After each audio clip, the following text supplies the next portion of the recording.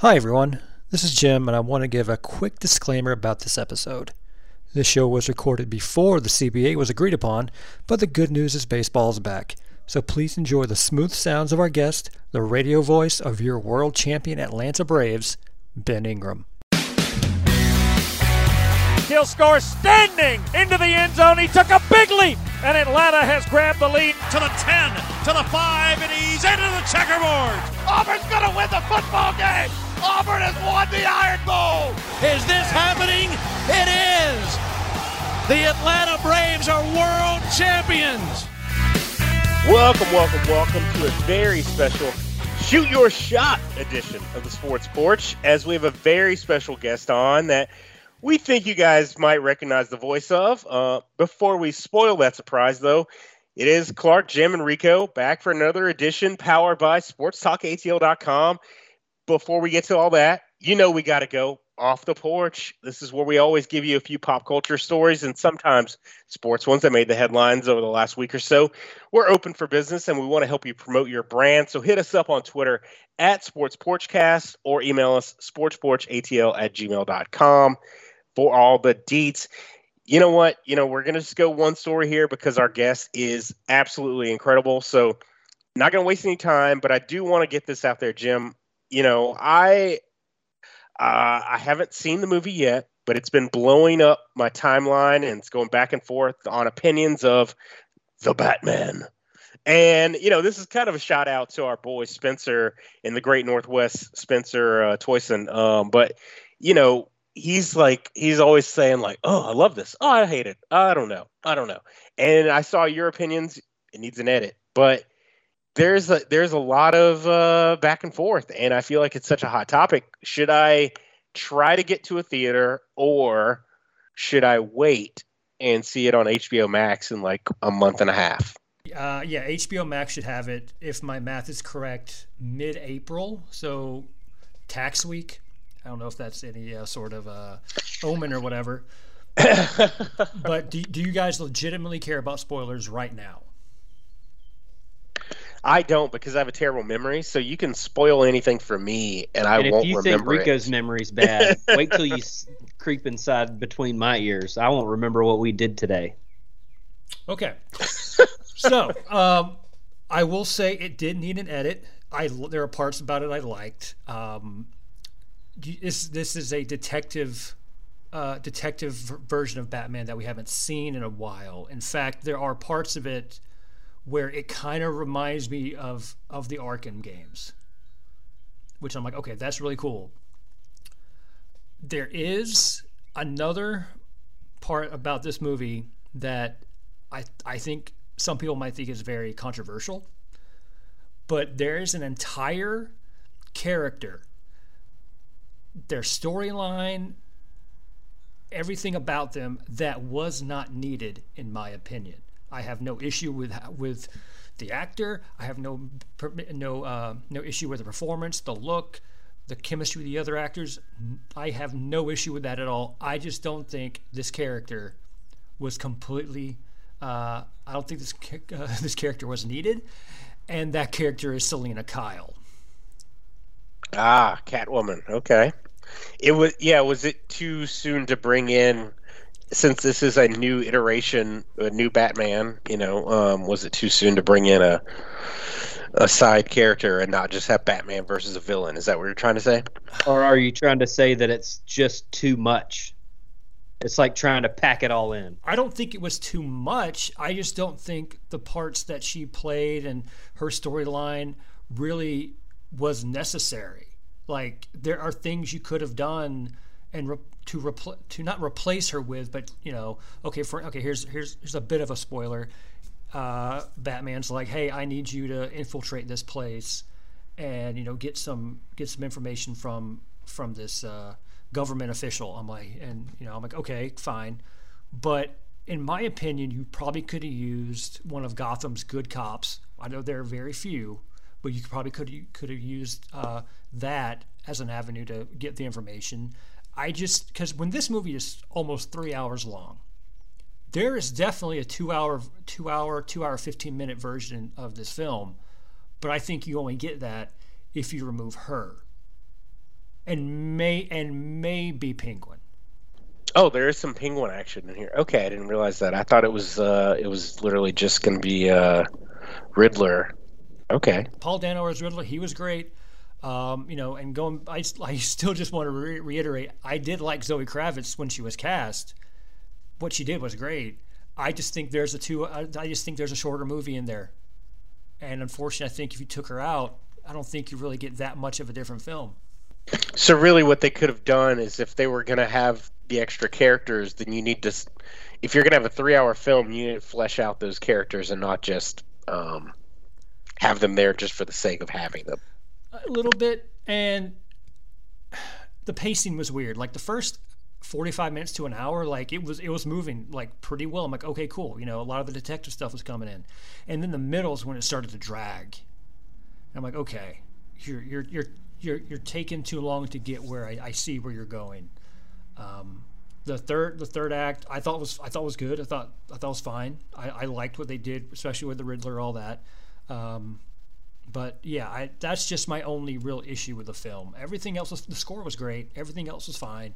That's just my quick review of the movie. I do want to see what the sequel will be, because I think I'm more interested in a sequel than this film. Okay, well that means they got you hooked, so they did their job. Right, you're right. They absolutely did the job. It doesn't take much though. You're also not wrong there. Because we all watched Batman versus Superman and all that shit, so it doesn't take much. But I feel what you're saying, Jim. I mean, and also, excuse me, all the reports prior to the release of the movie were about how long it was and stuff like that. So it doesn't surprise me that there's some slow pieces to this that seemingly could have been just a cameo versus try and minimally develop the character as well. So I see what you're saying. Yeah, and it's just weird because even if you were to cut, I still think some things could have cut, some sequences could have been cut and kept Catwoman. But just based on what I saw, I was like, okay, that could have. I at one point I looked at my watch or something like that, like it just automatically lit up, and I saw it. I was like, oh my god, we still have this much longer to go. It's like, okay. Yeah, and you know what? To wrap up this part of the conversation, because I know we got to get to our guest, I will say that does make me lean towards the side of waiting until HBO Max so I can watch this at home and I can pause, go to the restroom, or if I go to sleep, if I pass out on the couch, then I can just pick it up again the next day. Because 3 hours in a theater is a really long time if you don't have a bathroom break. That's your old man comment of the day. Old man comment, and because I don't like to go to a movie without having at least a beer or two. Come on, that's BS. Crickets for alcoholism. Just kidding. All right, so we want to go ahead and welcome in the special guest we teased at the top of the show. It is none other than the radio voice of the Atlanta Braves and hopefully future voice of MLB The Show, Ben Ingram. Follow him on Twitter at Ingram Radio. Ben, thank you so much for coming on our show. How are you doing today, and how are you surviving after Wednesday night's news about canceling more games? Yeah, well, thanks for having me, fellas. Good to hang out with you guys today. And everything's going well, I guess, as well as can be expected, just kind of hanging out and waiting. This has all really tested our patience out, this whole lockout and everything. So just kind of playing it day by day and being on Twitter way more than I want to, just to follow up on all the updates and all that's and all those things. So I think today is a day where it seems like they're making some progress, so that's good. But we just wait in the meantime, and once they tell us we can go down to Florida and get going, and we know what the schedule is, we'll be ready to pack a bag and head down. Yeah, you mentioned they seem to be making some progress today. I believe as of this afternoon and as of this recording, the international pool, I guess, hang-ups have somewhat been not solidified, but seem to be kicked down the road where both sides have agreed to it. I mean, I think the three of us were pro-player in this argument, but what do you think it's going to take to get a deal done? That's a really good question. I was very frustrated with the news that happened yesterday that came down with this international draft, because to me, it just didn't make any sense. And that's easy for me to say. I don't have a seat at the table when it comes to the negotiations. I'm not part of the Players Association and their union. I'm not an owner. So a lot of this is just really frustrating news to me, because the way that I see it, this should be a lot easier to figure out than it is. My frustrations really go back into December, when you had about a 6 or 7 week period where there was no progress because there wasn't any communication. There were no meetings. I don't understand why this could not have been done in December and January. I'm sure they have their reasons, but whatever those reasons are, I'm not a big fan of whatever those reasons are. The international draft and all that news that came up yesterday makes no sense to me, because you're talking about this not coming into effect until 2024. So why does that prevent us from playing baseball in 2022? That part I'll never understand. Whether you like it or you don't, whether you're on the player side or the owner side, if we're talking about something that is not going to come into play for another 2 years, I have no idea why that prevents us from making progress right now. I just hope that they can find a way to get a deal done. I think that when it comes to the monetary figures on all this, and these two sides trying to find mutual ground, it seems like the figures are very, very close. Therefore, I would assume that they'd be close to getting a deal done. That's the most encouraging thing to me. I just know that once they come up with exactly what they want to do, they're going to go back and forth and go over this entire thing top to bottom a few more times.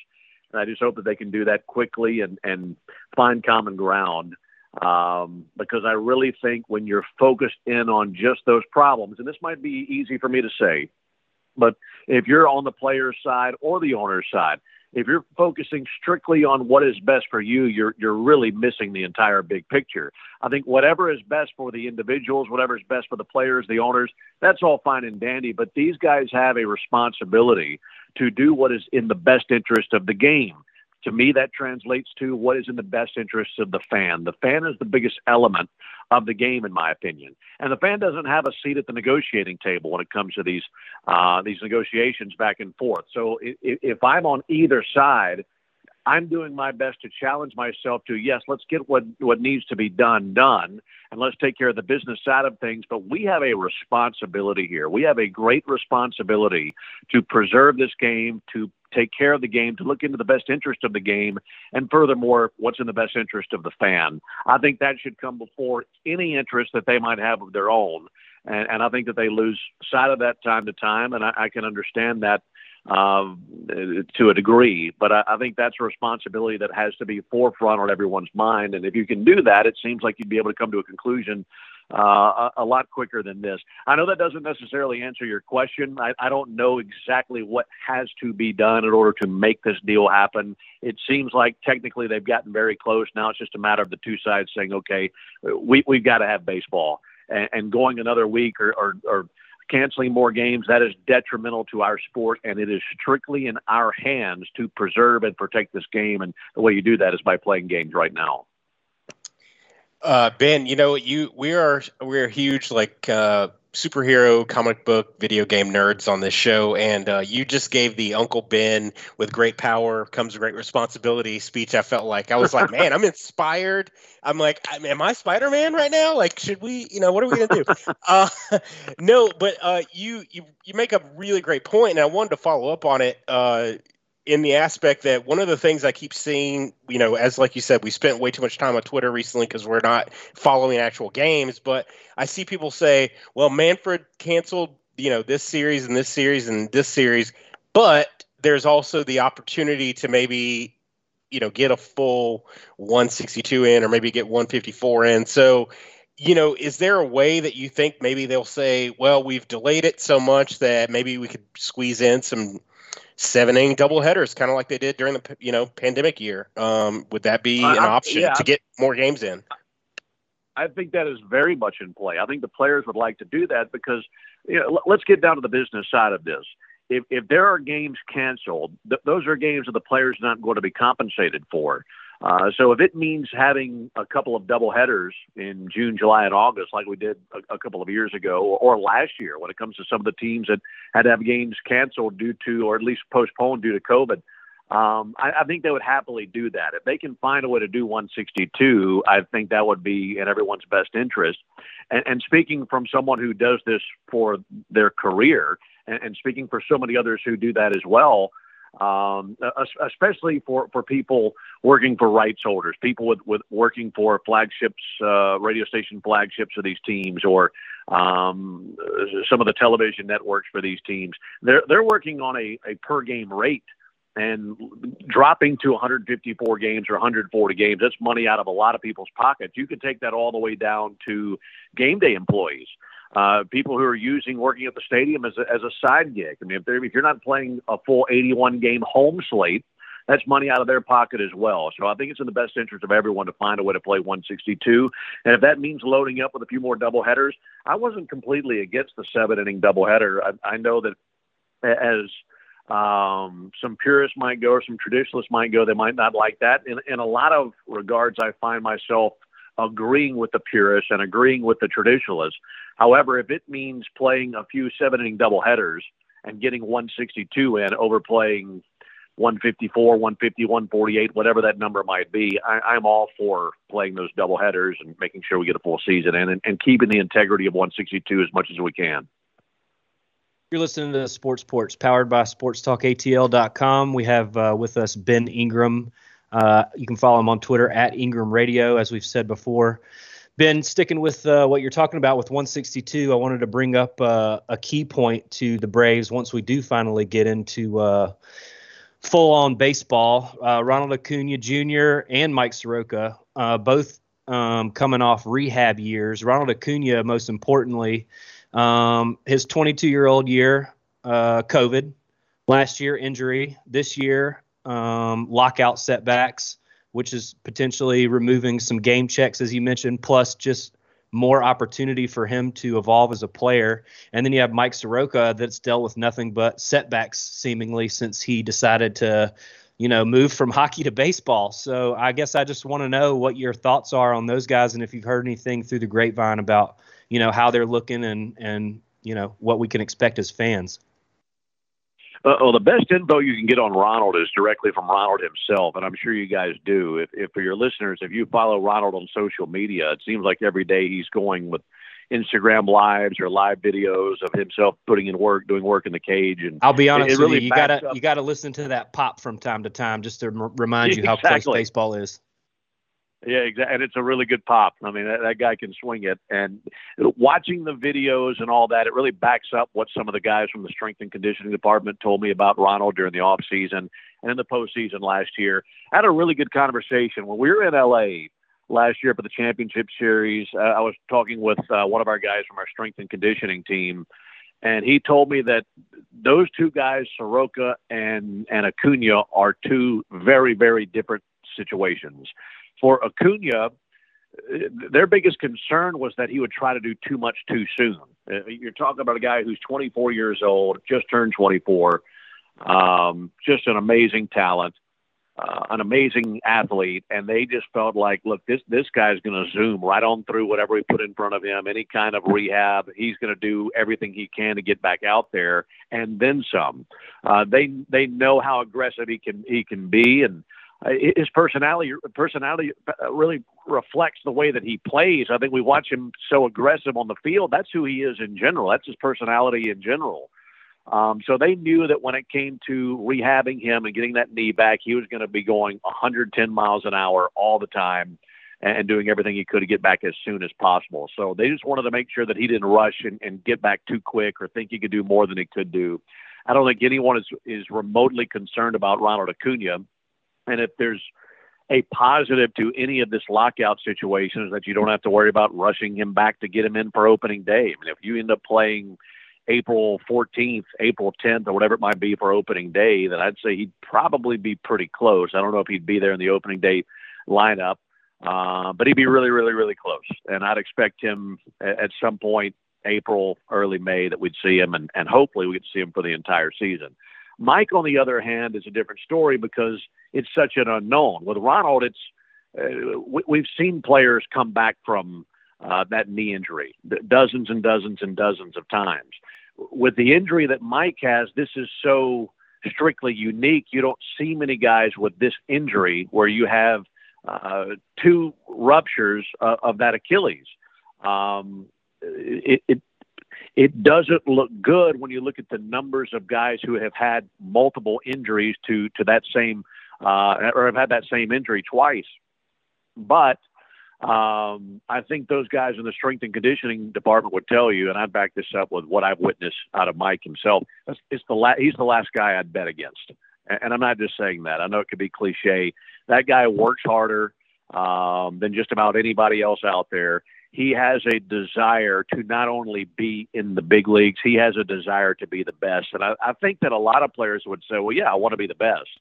But there's a difference in saying that and actually acting upon it. He and Max are 2 young guys that I watch, hear some of their conversations, hear the way that they approach the game, see the way they approach the game. And just being on a rotation in the big leagues isn't enough. These guys are absolutely obsessed with being the best. And I love that. I find that so refreshing in 2022, where it's not enough to say, okay, I'm in the big leagues and that's good, and whatever happens, happens. These guys are obsessed with being the best pitcher in Major League Baseball. And I think that drive, along with the fact that Mike physically is as gifted as anyone I've ever seen, and is so young. I mean, he's only 24 years old. I think he has so many things working in his favor to where if you did see him at some point this season and he was consistently giving you innings at any point in the season and having success, that wouldn't surprise me. And I know it'll be a great story. It'll be a humongous comeback for anybody who were to go through what he's going through. But I got to be honest, it wouldn't shock me at all, because I think that's just what I expect out of Mike Soroka, and that's how gifted I think he is physically, and I'm as big a fan as what he is mentally. Ben, I wanted to kind of mention, follow up on you saying you're not going to bet against Mike. And, he's not only just a tough kid and he's obviously extremely talented, but there's something I wanted to, as a deep cut for our fans who listen to the show all the time, there's something we call the Dwayne Wade effect, that Clark kind of brought to our attention, that he didn't realize that, sometimes these freak athletes are really huge. He had no idea that Mike Soroka is like 6'5", 230. He's a big, strong kid. So yeah, there's no doubt that he's going to, hopefully be able to come back from this full strength in general. Rico, you have to explain the Dwayne Wade effect better than that. You can't just toss it to him. He's like, what the hell is he talking about? Listen, all right, here's the thing. Dwayne Wade, you can insert Allen Iverson, Steph Curry, whoever. The guy's 6'4". I had no idea he was that tall until I saw him in person. It's like, oh my God, this dude could eat me alive. And all those other people make him look small. So that's what he's talking about. Well, I remember when they drafted Mike, and I didn't know much about him at the time, and I want to say that the Braves drafted him with the compensatory pick they got from the Twins, if I'm not mistaken, for Edgar Santana.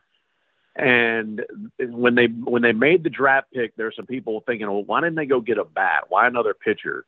And somebody showed me a picture of Mike. This is really kind of creepy that I'd say this, but somebody showed me a picture. I don't know if this was on Instagram or Twitter or whatever, but it was a Halloween. It was at a Halloween party, it looked like, or something where it required him to be in a costume. And if I'm not mistaken, he was this lumberjack character, but he had on extremely short shorts. And the reason the picture was going around, somebody said, look at the legs on this guy that we just drafted. And I looked and I'm like, this guy is 18 years old. And I mean, he looked like a bodybuilder in this photograph. And at that point I thought, well, this guy's going to be pretty good, because this guy's going to be the picture we like no 18-year-old I've ever seen. That's going to be the picture we post under this when we post this live on Twitter. Because I know exactly what you're talking about. You'll have no problem finding it. Yeah, what a monster. That was the crappy way of explaining the Dwayne Wade effect and how, some of these guys are absolute physical monsters. We do have a couple fan questions we wanted to sprinkle in as we went through this interview, and this one is from our buddy Richie, and he wants to know, does this lockout have any effect on, the elephant in the room? Does it bring Freddie closer or push him farther away from, staying a Brave? I wish I knew the effect that had on him. the thing that takes place is all of these teams, obviously they can't have any communication with any of these players.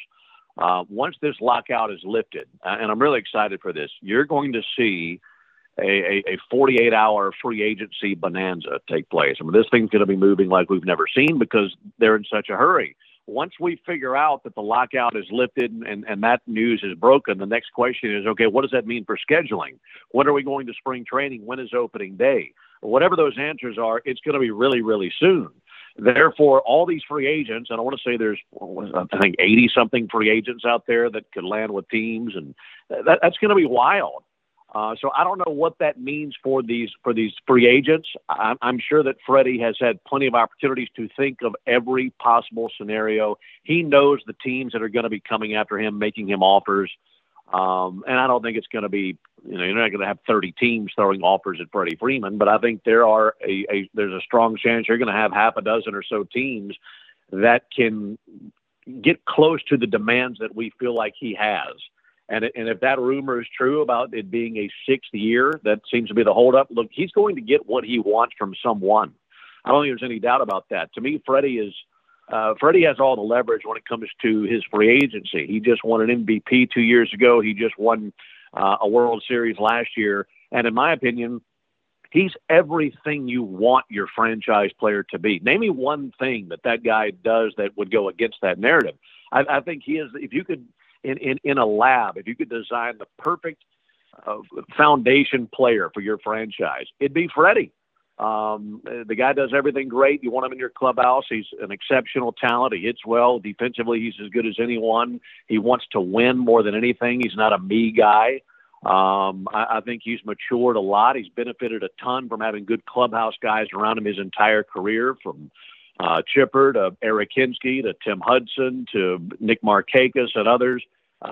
He's exactly what you want as your foundation player in the big league. So if it's me, if I'm a GM and I have the clearance from my ownership to throw a 6th year at him, I'm doing it. I'm pulling the trigger. I think it means a lot to have that guy in your uniform. And I think it means a ton for the Braves to have him in your uniform for his entire career.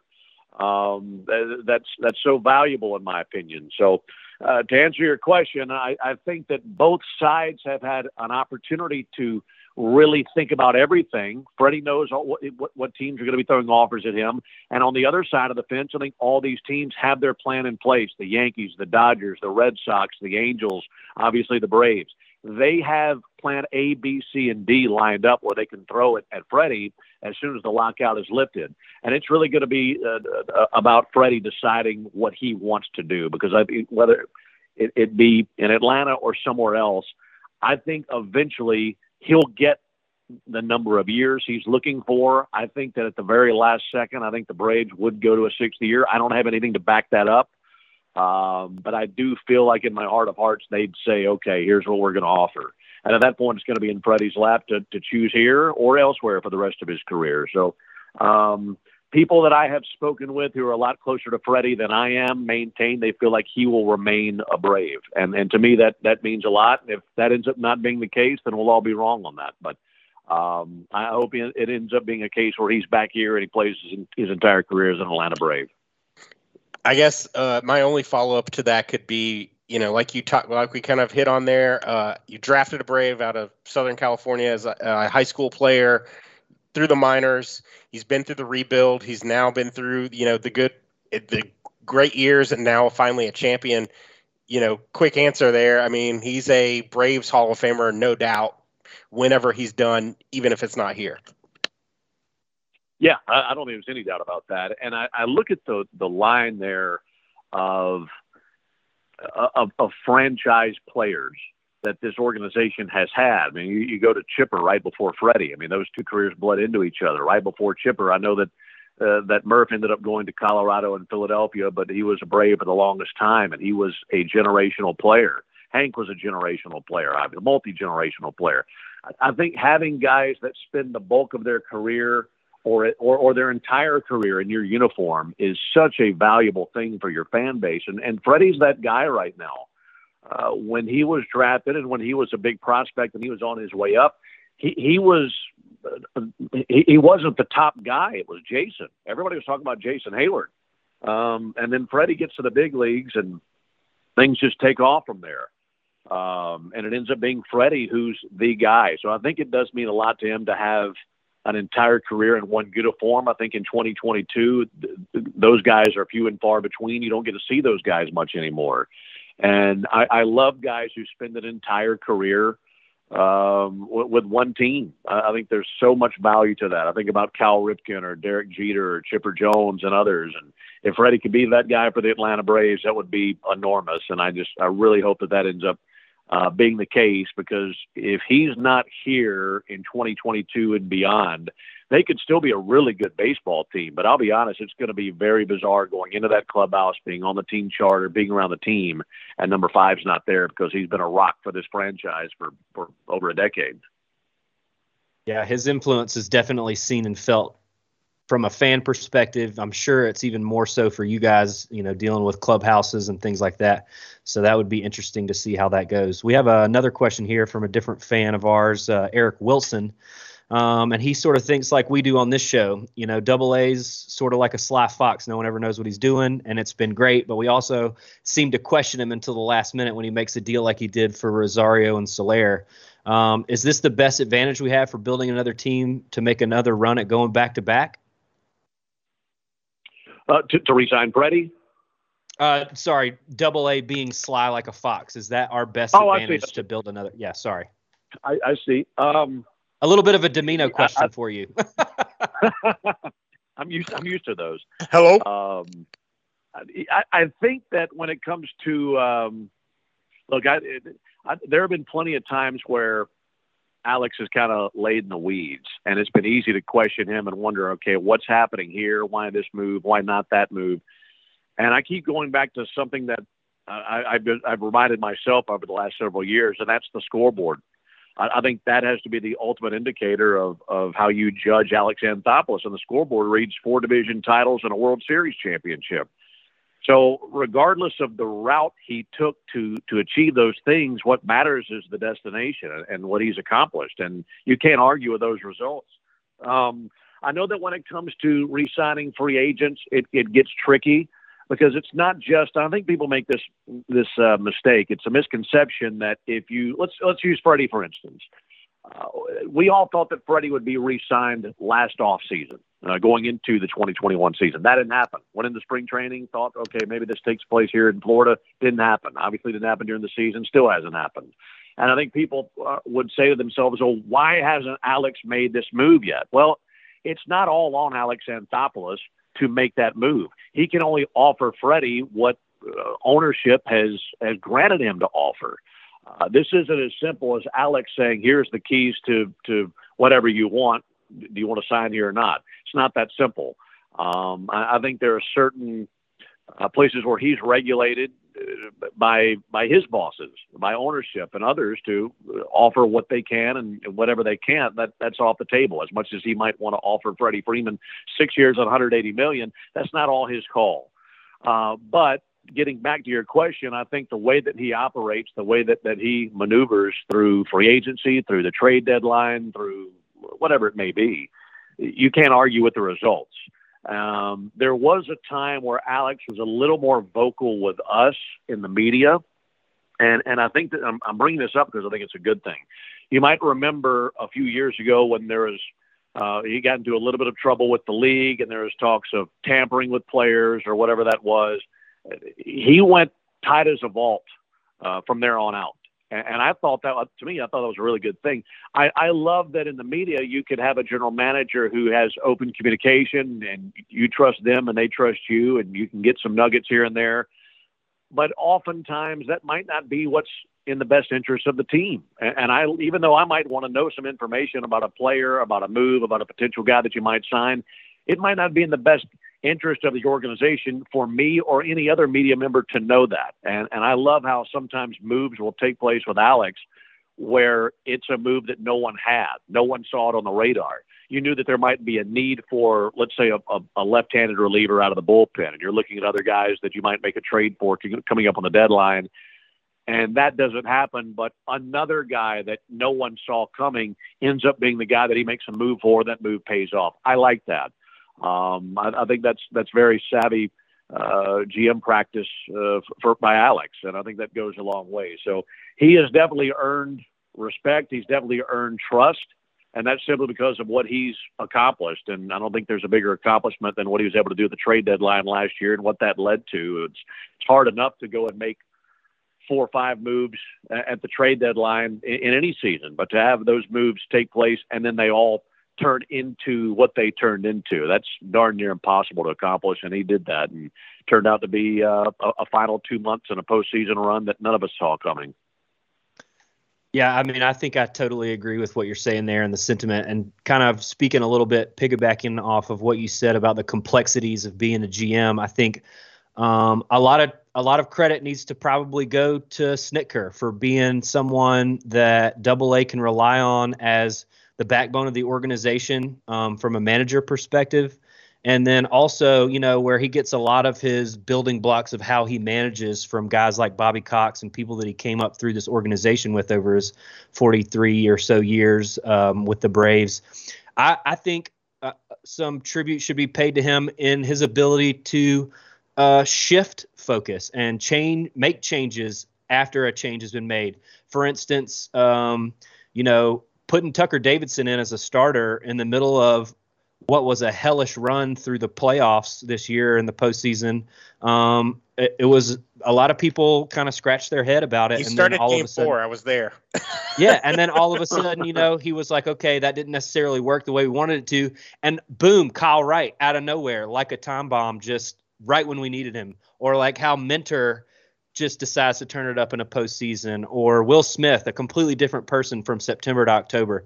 I just feel like maybe it starts with AA, like you were saying, in the complexity of the organization, but it takes so many more people in this organization thinking as one to work. And that's part of, for me as a fan, it makes them so easy to root for. And I think back to what you said a minute ago about Freddie, you know, that would present a different dynamic, and it's going to be a change for us as fans. So, you know, kudos to AA. Thank you so much for answering that question the way you did, because I agree with you. It's so complex. It's not just one person.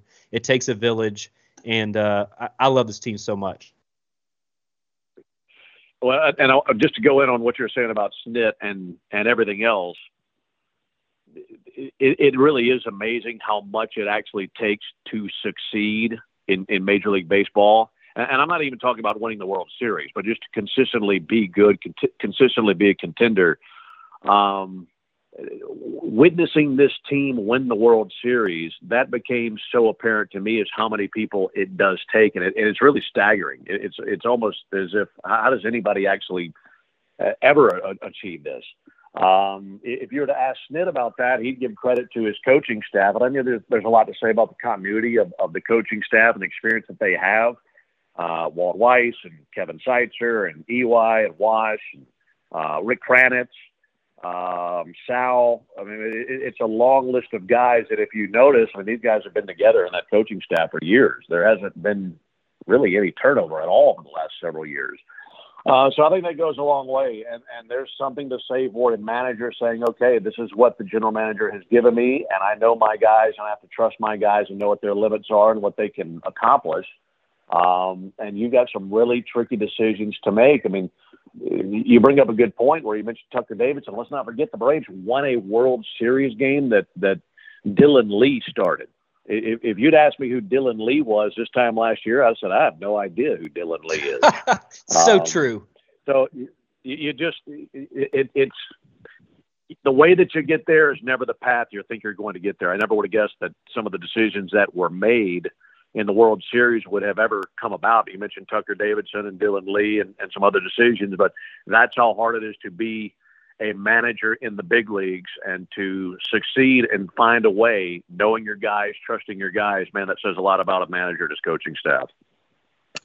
Ben, you've been very gracious with your time. We only have like a literal, just a couple more questions, but literally I wanted to get this one out there because I know this all started because we said the thing at the beginning about the, we reached out to you on Twitter about being the voice of MLB The Show. And I kind of just wanted to get your abridged version of how you ended up getting your start, just because obviously the deep voice helps, but like, did you sound like that at 14 and where you're just like, I'm just going to call games forever? Like, I don't know. It's just kind of, it'd be awesome, if that were an option. Like one of the cool things I have, I have the box set of the Blu-rays from the World Series run, right? So I can use the radio broadcast with the video, right? So I get to listen to you while I replay the games. But I'm like, at some point, maybe they'll make that an option in the game. So hopefully that's cool for you. But yeah, just could you give us like a quick rundown on like how you actually got into it and, what made you decide like, this is where I should be? Yeah, it was kind of backwards for me. I think a lot of people would say, well, I've got a pretty good voice. Maybe I should try broadcasting. My desire for broadcasting came about long before I knew what my voice was going to sound like. I was 8 or 9 years old when I decided I wanted to be a broadcaster for Major League Baseball. I was 8, 9, 10 years old, and I'd sit down in front of the television, mute the TV with a boombox in my lap, and hit play and record at the same time, and then record myself on a cassette tape. And I did that over and over and over again. And whether it was a Braves game on TV or a Cubs game on WGN or the ESPN Sunday night game, that's what I was doing, and listening to myself over and over and over again. So I would hear people talk about the odds. I would hear people talking about how, well, there's only 30 of these jobs and you're lucky just to get a minor league job. And a lot of times that doesn't mean that you're going to even make it to the big leagues. I never listened to that. I thought I was the exception and not the rule. And maybe that sounds arrogant and conceited. Maybe you have to be a little bit of that in order to ignore some of those things. But I just felt like if I put the work in, then it would pay off. And fortunately it did. And I think there's something to say for success coming from people who never quit. And that wasn't an option for me. There really wasn't a plan B. This is what I was going to do. And I was fortunate enough to get a job with an independent baseball team when I was 24 years old, put in a season there, turned that into a job with the Padres A-ball team in Oregon, went all the way out to Oregon for a season. And then as fate had it, the Double-A team for the Braves moved from Greenville, South Carolina to right outside my hometown. I'm from Madison, Mississippi. They moved to Pearl, Mississippi, and I had a connection there. And next thing you know, I was their play-by-play voice doing Double-A games, and was able to network with the guys at the big leagues and let them know, here I'm at Double-A, and if you ever need anything from me, I'd love to be a part of the Braves broadcasting network and be a part of whatever you guys might need me for. So whatever they've asked me to do, I've always done it. And this next season will be my 16th season in the organization. As I had 4 in Double-A, and the next one will be my 12th in the big leagues. And from doing the post-game show and then the pre-game show and fill in play-by-play all the way up to the lead chair, all I've ever done is just done the absolute best I can possibly do, because I think that our fan base deserves that and this organization deserves that.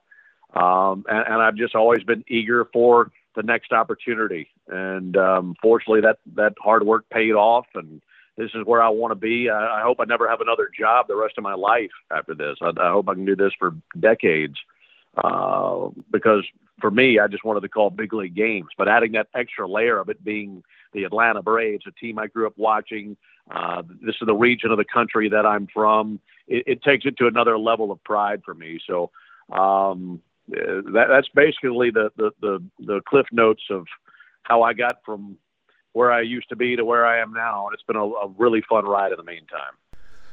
Ben, final fan question. This is a bit of a two-parter. This is from Justin Beckley, one of our good buddies. At what point did you believe that the Braves could win it all? Because obviously when Ronald went down, we all have had that bit of a gut punch feeling. Well, I felt like at spring training, we were at spring training last year, and Jay Chad, our producer, asked me one day, this is maybe the second week of spring training, and he said, "Who's in the World Series this year?" I said, "Us." He's like, "Really?" I said, "Yeah." And he said, "Who are we playing?" I said, "I'll take the Yankees." And we're talking about how World Series games at Yankee Stadium would be just epic and that kind of thing. And I said, "Look, I don't know who we're playing, but don't be surprised if we get in there." I felt like all along that we were going to be a team that really pushed hard, and I thought we could get in there. Once the season started, it didn't start well. I mean, you guys remember how it was. I mean, it was hovering around 500 for 4 months. And I still felt like they've got plenty of time to figure this thing out because nobody else in this division is burying the Braves. The Mets, the Phillies, the Nats, they weren't doing anything to really impress you. So the Braves just hung around in striking distance, and I just felt all along if they can just get some consistency and get this thing going, they'll win this division. And I felt like that all the way up until the day that Ronald hurt his knee. And when that happened, I just thought to myself, this just isn't happening. I mean, because, on paper, they've got a team that I really like, but no one is guaranteed health. No team, no matter how good they look on paper or what the expectations were going into the season, you can't predict the health of a ball club. And some teams just have lingering health issues that derails a season. And if there was ever a season where things weren't going to work out for the Braves, and it'd be acceptable, I think that was going to be last year. If they had not won last year, I think it would have been so easy to say, well, it just wasn't their year. Think of all the losses that they had with the injury to Charlie Morton, to Travis d'Arnaud, to Max Fried, to Ronald Acuna. These are your best players. And I think it would have been completely fine had they not had the season they expected because the injuries were against them. And I remember that day that Ronald hurt his knee. I called my girlfriend after the game. I said, I've been pretty optimistic all year, but come October the 4th, that's the first day of the off season. If you want to go on vacation that day, I'm pretty sure I'm going to be free that day. And I kind of lost hope that day. I thought this just isn't happening. And then the trade deadline happened. And next thing you know, they swept that series in St. Louis. They had, I want to say, a 12 or 13 game winning streak on the road or something like that. And all along, the rest of the teams in the division were still just hovering around what they'd been doing all year. And all of a sudden, hope starts building up again. And I know this is a long-winded way of answering your question, but it restored my hope within about a span of 3 weeks. I think they won 9 in a row. And the series that really did it for me, there was a 3-game series at home against the Giants. They won game 1. It was a great game on a Friday night. Lost the next day, but game 3 Sunday, a rubber game, Ian Anderson went out there and just completely shut out the Giants. I think Braves won 8-0. Now we had a lengthy road trip coming up, and we knew that the month of September was going to be tough because it was a really rugged schedule. Phillies had a much easier path in the month of September than the Braves did. But we went to San Francisco, dropped the series there, but played really good baseball. Had a really tough series in San Diego where they found a way to win. Will Smith had a big save on a Sunday, I want to say, in a rubber game. And I remember telling Joe and Jay Chat, I said, look at the teams that they're beating right now and competing with. These are the teams that if you win the division, you're going to see in October. So I thought if you can get in this thing, then you got a shot to really shock some teams. I thought that Milwaukee would be a really tough matchup. Just because of their bullpen. And to be quite honest, I think going into that series, with Milwaukee being the home team, I thought this was a coin flip of a series. And I just thought that the Brewers gave the Braves some matchup problems. But if you recall, right before that series, Devin Williams injured himself. And that was a huge part of their bullpen that was out. And it's a break that went the Braves' way. And once they took off from that series, they never came back down.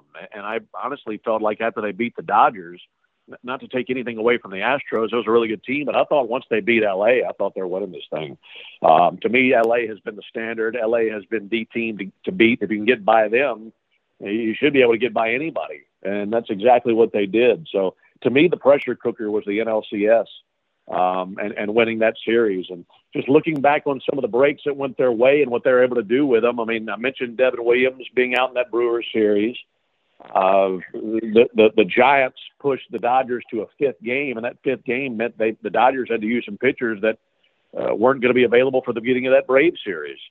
And then the Braves had home field advantage with the Dodgers being a wild card team. So there's just lots of things that went their way that just made it feel different. And I think that once they got going in the month of August, end of August, that's really when I felt like they had a shot to be everything I thought they could be from the beginning of the season. I mean, I think all Braves fans want to know what was it like to call Game 6? And at what point, as the game went along, you're like, this is going to happen? I mean, what did you have something prepared? Can you even let yourself think about what's happening in front of you? Like, I assume being from this area, like you said, and being a fan, it's got to be so difficult to keep that professionalism, but also like enjoy what's happening. Mm-hmm. I knew that whatever happened was going to be extremely enjoyable. Obviously, I think to me, once Freddie hit the home run in Game 6, and it's 7-0 going to the 8th, if I'm not mistaken. I mean, that's when it set in. It's like this is happening, whether you like it or not. This thing's coming. See, Ben, that's where I know you're from Mississippi and not from Atlanta, because I was like, oh no, the Atlanta's coming out of here. Yeah, and that's a good point, because we've seen it so many times. But man, this team just felt so different. I felt that once Jorge hit the home run in the 3rd inning, just the sheer ferocity of that home run. It wasn't just hitting a homer and going up 3-0. It was what that homer looked like. I mean, that was just a knockout blow. And I didn't think it at the time, but looking back on it, it's like that game was over right there. I mean, the tone was set. I never prepared anything. I hate scripting radio. I hate scripting calls. I've heard other broadcasters do it, and a lot of times it doesn't turn out the way that they wanted it to. Tom Hart says the same thing, just so you know. Yeah. And I've seen it. I've heard it. And I'm not, pointing fingers at other broadcasters. I just know that a lot of times that doesn't turn out the way that you want it to. All I could think of from the 8th inning on was be factually accurate. Get it right. And to me, if you can do that, then if you get 10 years, 20 years, 50 years down the road, that's going to stand the test of time. If you come up with some hokey, cheesy line or whatever, I don't know, maybe that sounds stupid down the road when you're out of the moment. I just wanted to be factually correct. And when the moment happened, we went to break. I think that was our first break of the post-game show. And I didn't even remember what I said. I had no clue. I was completely clueless. And I just turned around to Jay Chad. I said, did we get that? As if to say, was everything good? And he's like, thumbs up. And going back and listening to it, what I remembered more than anything outside of the whole thing being over, something happened on that call that I never, ever do.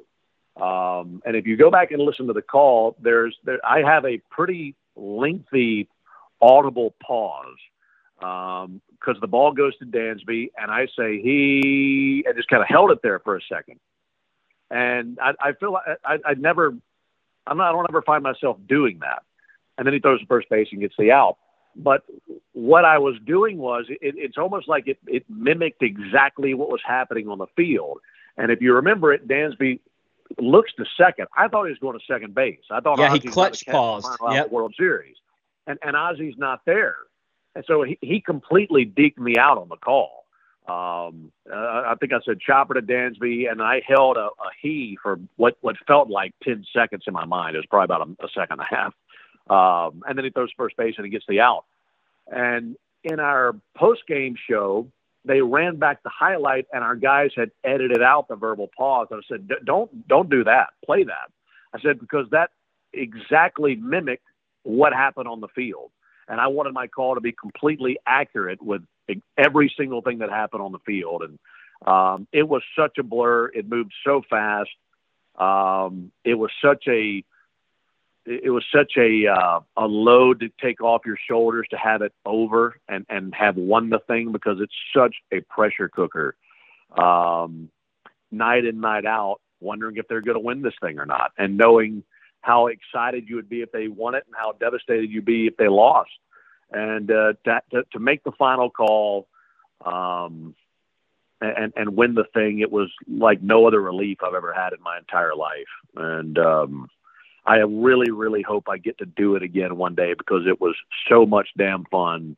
And I think no matter what happens the rest of my life, knowing that I've got that, I mean, it's amazing thinking back on what that was like and how we all felt. And the experience that was and the ride that was, and just being able to play my small part in the whole thing is just so humbling to me. And I've never had that much fun in my entire life. So, I know that's kind of a rambling answer to the question, but there are just so many things that go through your mind, and it's such a rush and it moves so fast, and you just hope you get an opportunity to do it again one day. Absolutely. I think in the seventh inning, one of my first thoughts was, okay, I just got to make sure I get Ben Zaudio to do one of the Braves Titanic videos. So that worked out nice.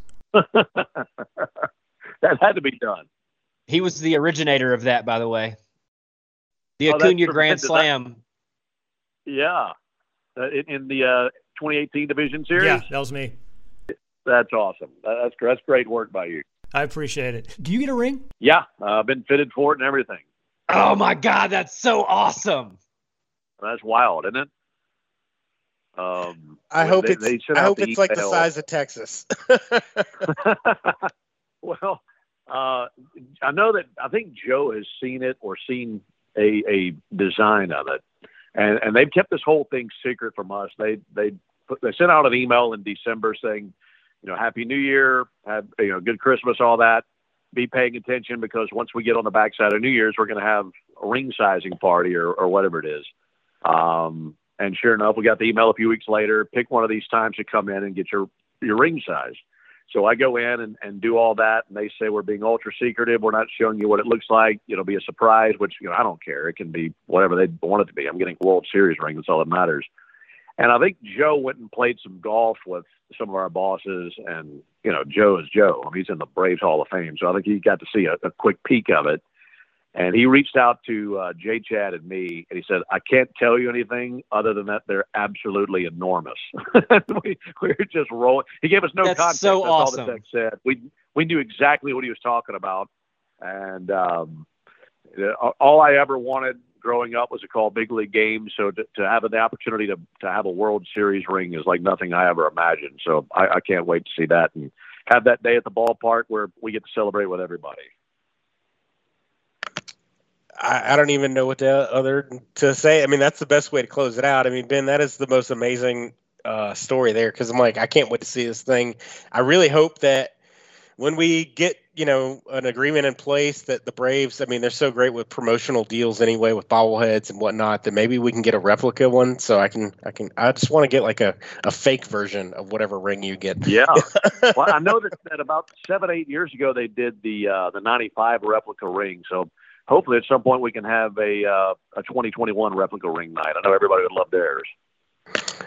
No doubt. Yeah, Jim has one of the 95 replicas, so I'm very jealous. And 91, I believe, as well. Very cool.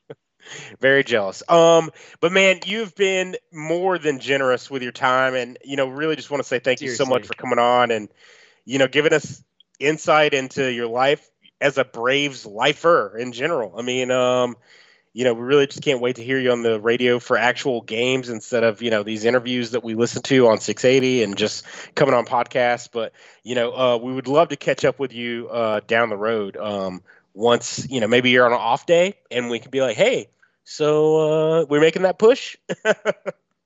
Absolutely. Let's do it. I'm a friend of the show now, so we'll make that happen in the future. And love the work that you guys do, and love anytime we get an opportunity to interact with really good baseball fans and Brave fans, and you guys do a tremendous job. So thanks, as always, for inviting me on your show. All right, guys. Well, you know what? That might be our walk-off we've talked about before. We're going to take an indefinite hiatus, and, who knows when we're going to come back wearing the 4-5. But you know what? Make sure you subscribe and leave a review. Whatever platform you found us, Apple, SoundCloud. We'd love to hear what you think. As always, you can follow us on Twitter at Sports Porchcast. It's always going to be active, even if our shows become even more sporadic or whatnot. But definitely hit us up individually at Jim Scroggs, at ATL Crap Sandwich, and at Rico Whiskey. Everybody out there, be good to each other. Pay it forward. GATA.